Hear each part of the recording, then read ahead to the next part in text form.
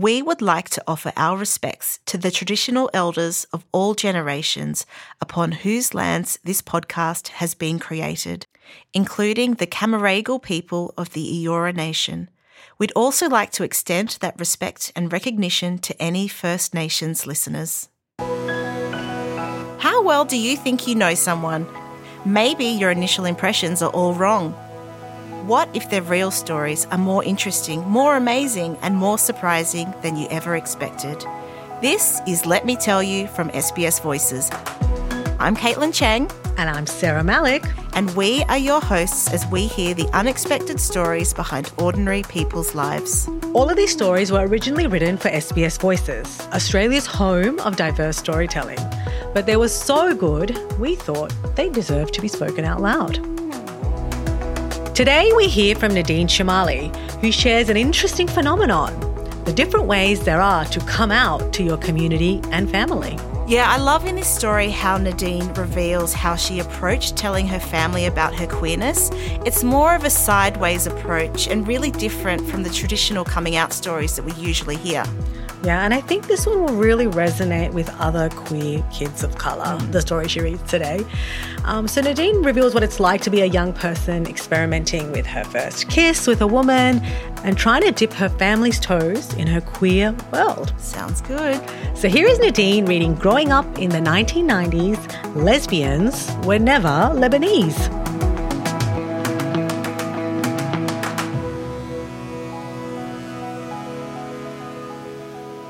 I knew Australian boys didn't go for girls like me. They wanted the tiny white girl that looked like Kate Moss, not the girl that looked like a Lebanese Kate Sobrano.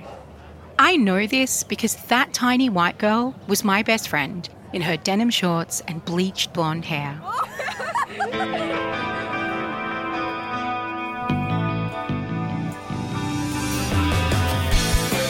I would wear long dresses, glitter through my pitch black hair, and dark lipstick. I had acrylic nails 20 years before they were cool and wore way too much eyeliner. I looked like an ethnic goth. I wasn't a trendsetter, certainly not in a time where girls wore floral skirts with docks and flannelette shirts, when heroin, chic and waifs, grunge and beach blondes were in. I was curvy and could not fit into their straight up and down clothes without busting every button. White boys didn't know how to take me. I was very femme and exotic looking, but exotic wasn't popular yet. Boys my age weren't attracted to my big curves and bigger gold hoop earrings, well before the Kardashians brought them back. So, when a girl kissed me on my 18th birthday, a whole other world opened up to me. A world where I could explore who I was outside of the expectations of the world around me. But it was really confusing. I became a teenager in the 1990s, a time where lesbians were called dyke, and the worst insult you could use was lemon. Women were just starting to come out, and almost none of them were femme. Melissa Etheridge professed she had a female partner. Ellen DeGeneres came out on Oprah, and Katie Lang sat in a barber's chair to be shaved by Cindy Crawford in a swimsuit. You liked men or you liked women? There were no out bisexuals, and there was nothing in between. The word queer hadn't been reclaimed yet. It was a word that was spat out only as an insult. In my own culture, your identity as a woman was defined by your femininity. My aunts would tell me to never leave the house without lipstick or high heels if I wanted to be respected. Lesbians were never Lebanese.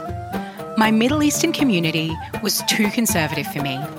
My Lebanese cousins lived at home till they met the person they were going to marry. I, on the other hand, sported blue hair, liked heavy metal, and left home young. I was studying film, a completely irresponsible career choice without a future, according to my family. They did not understand my black boots, my love of music festivals, and obsession with foreign film. None of the boys in my community wanted me, and I did not want any of them. In my late teens, I volunteered for a youth mental health service. They flew a bunch of kids to Sydney for a youth forum. That experience changed my life. I met someone that had a real and personal lasting impact. His name was Joe Elias. He was a staff member supervising us. He was in his mid-20s, a handsome, educated professional living in Newtown. He was an Arab with a visible tattoo, which was incredibly rebellious in the late 90s for the child of Lebanese migrants. And he was openly gay. I wanted to ask him every question under the sun. Do your parents know? Have they accepted you? Do you have a boyfriend? Don't you want babies? Where do you live? What are your puppies' names? I remember the puppies because one afternoon we swung by his home to let the dogs outside. I remember clearly that night, laying in bed, dreaming of a future where I could be like Joe, where I would have a home and someone that loved me for who I was. And pets. I'm not sure what Joe made of my excitement, but he treated me with respect, answering all my questions. Joe was a unicorn to me. He was the first gay person of colour that I had ever met. He was certainly the first Arab queer I had ever met. He looked like me. He had dark hair and eyes, skin that tanned easily with an olive undertone, and a huge welcoming smile. Joe was open, patient and caring.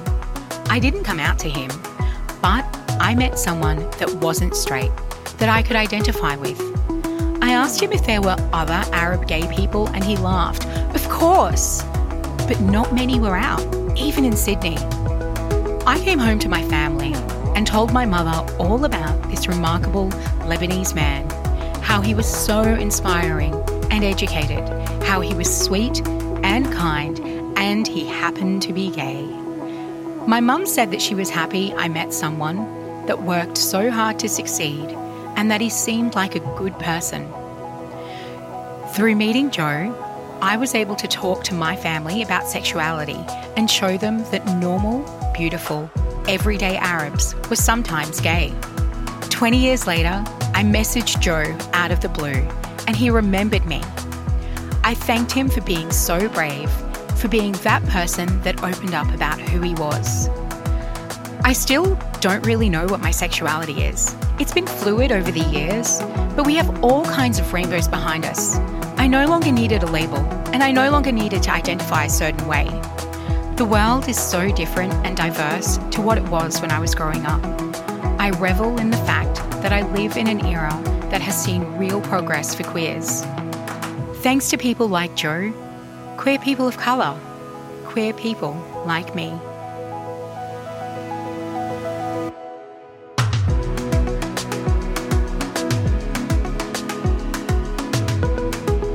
That was Nadine Chemali reading her piece, Growing Up in the 90s, Lesbians Were Never Lebanese. Welcome to the show, Nadine. Thank you so much, Sarah. And Caitlin, hi. Hello, thank you for that beautiful reading. Pleasure. It was such an intimate and heartfelt piece. Why did you want to write the piece? That's a really good question. I guess I just wanted to share an experience in hope that someone else reading it would be able to identify with it. I could tell a story that someone else needed to hear. It was a story that would have helped me when I was younger.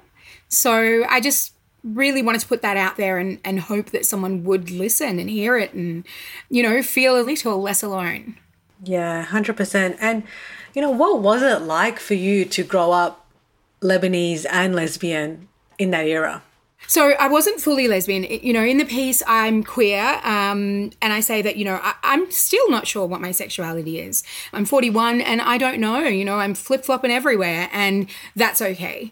It was really strange, I guess, because there was all these new things. There was Katie Lang being shaved by Cindy Crawford and then seeing Ellen come out. And Ellen was the first really public lesbian, which is kind of so strange now to think back. There was a time when there was one lesbian on TV, one, singular. It was this groundbreaking stuff in a way, and it was kind of confusing.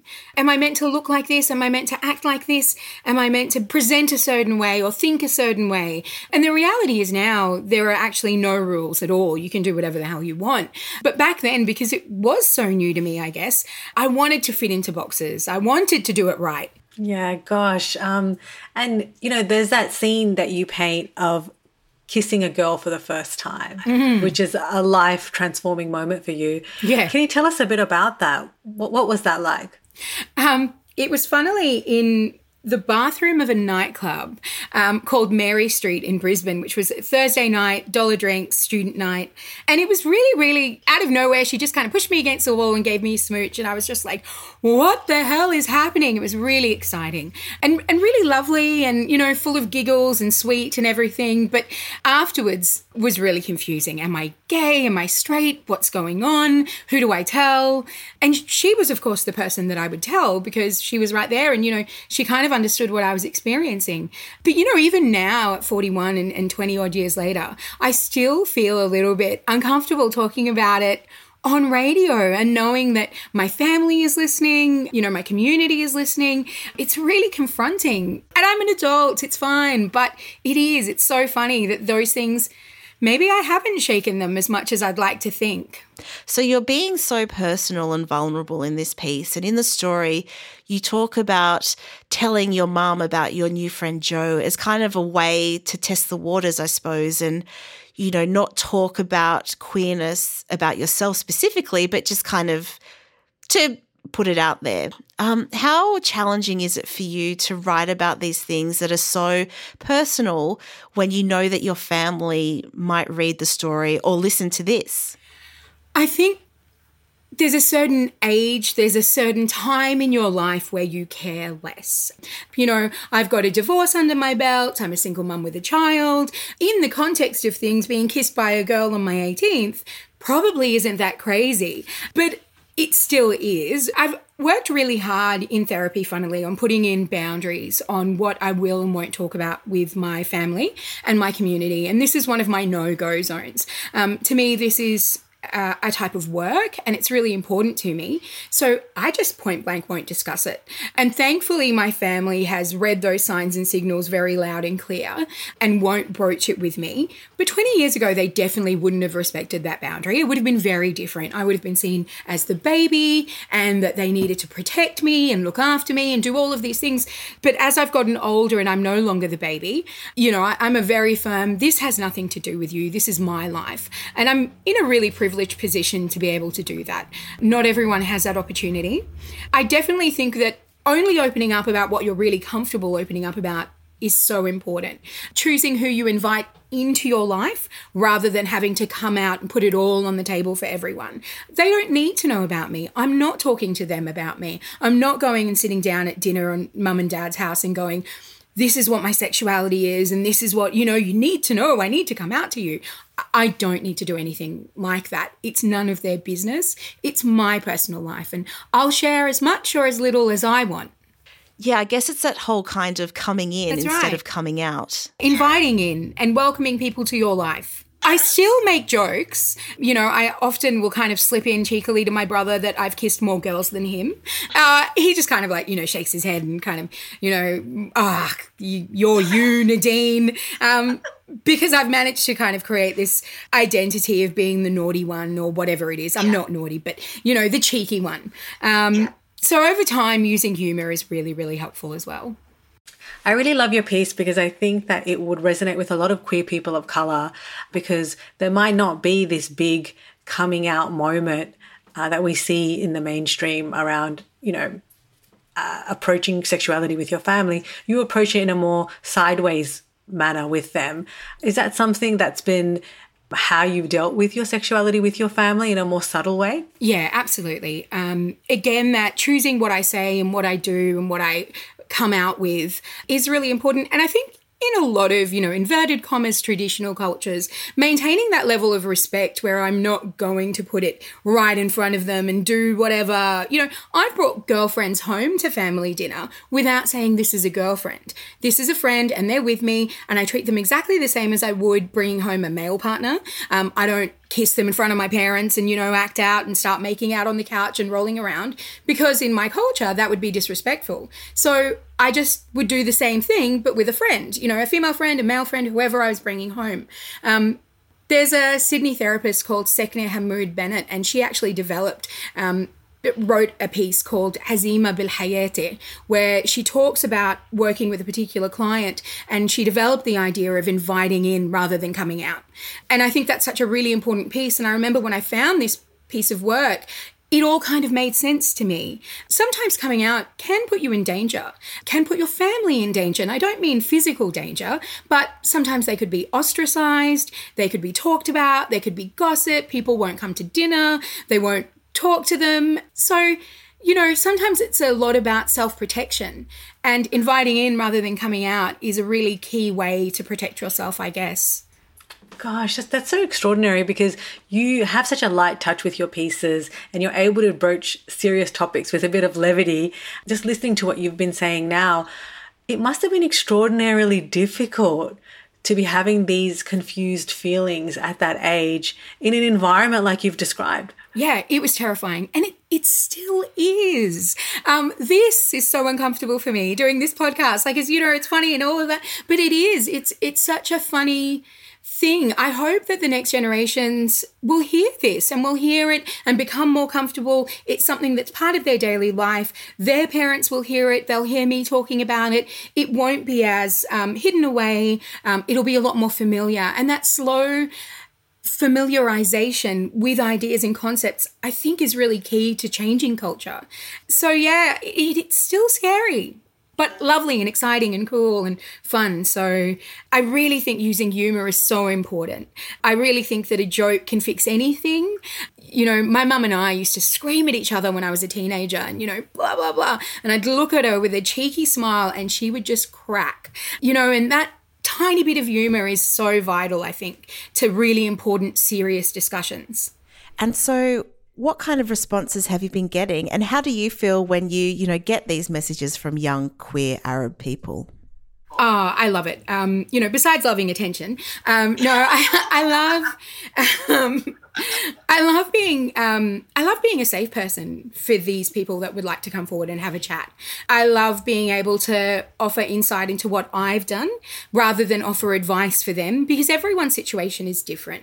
I can't tell someone else what to do. I can't tell you whether you should come out or shouldn't. I can just tell you what I did, and I hope that will in turn let them explore what they'd like to do and what their options are. But it's really beautiful. There's this real kinship and connection. Even when you're on Twitter and you see someone follow you and you click on their profile and it says queer Arab or queer person of color or something, in their profile, there's this immediate, that's my cousin now. I will protect you no matter what.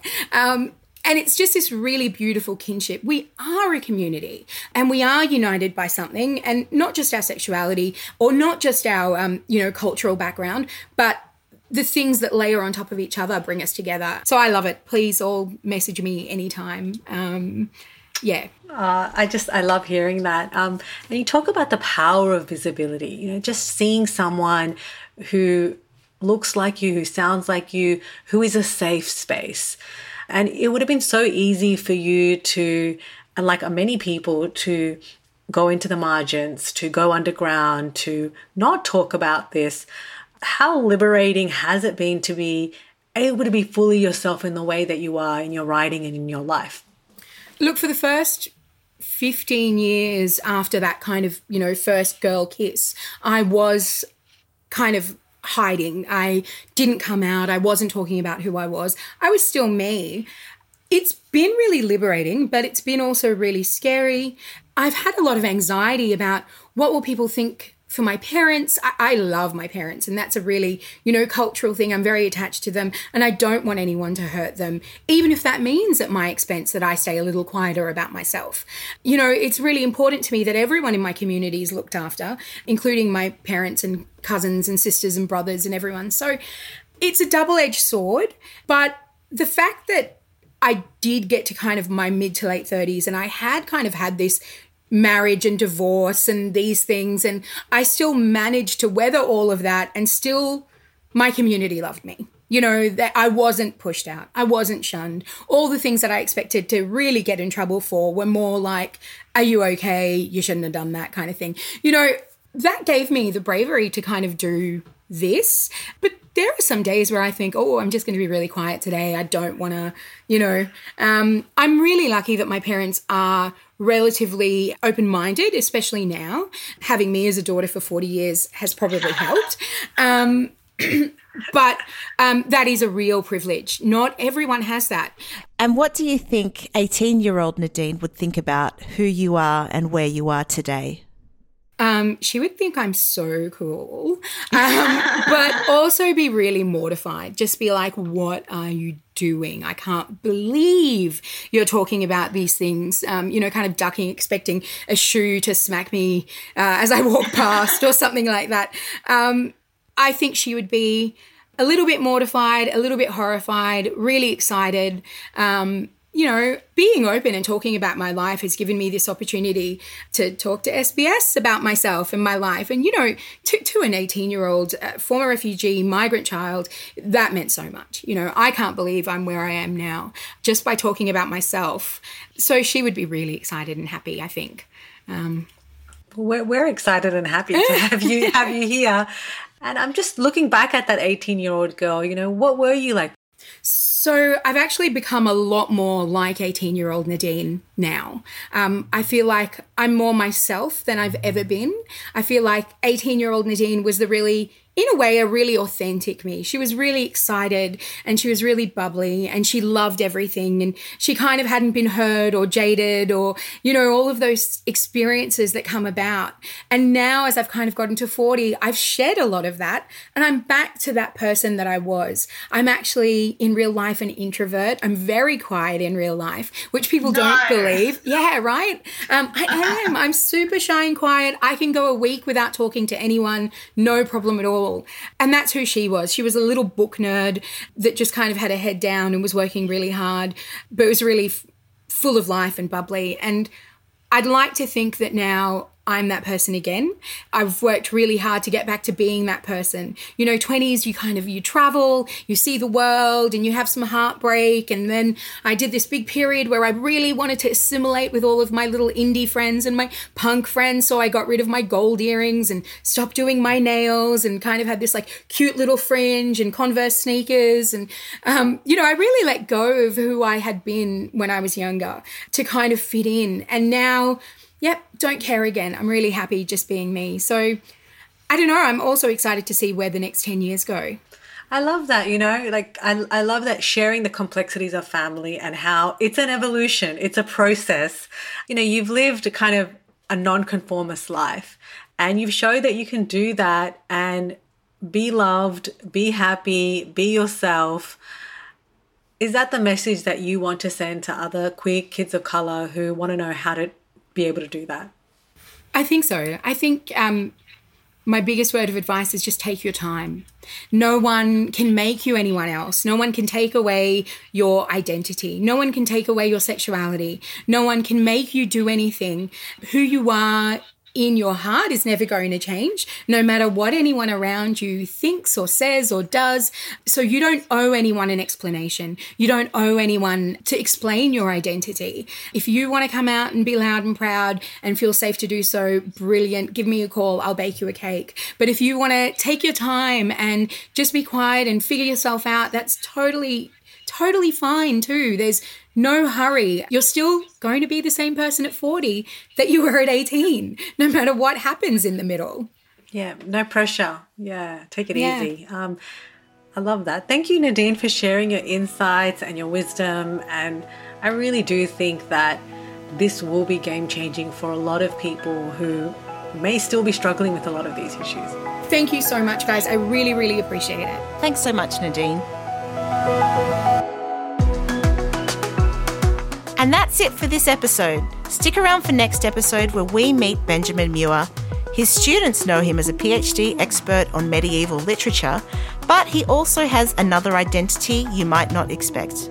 I think the students like me, but I also think they find me bizarre to look at already because they're expecting someone sort of much more distinguished looking. Let Me Tell You is produced by Sarah Malik and Caitlin Chang, with audio by Jeremy Wilmot and Max Gosford. Our executive producers are Natalie Hambley and Danielle Teutsch. If you'd like to read more of our stories, head to the SBS Voices website at sbs.com.au/voices.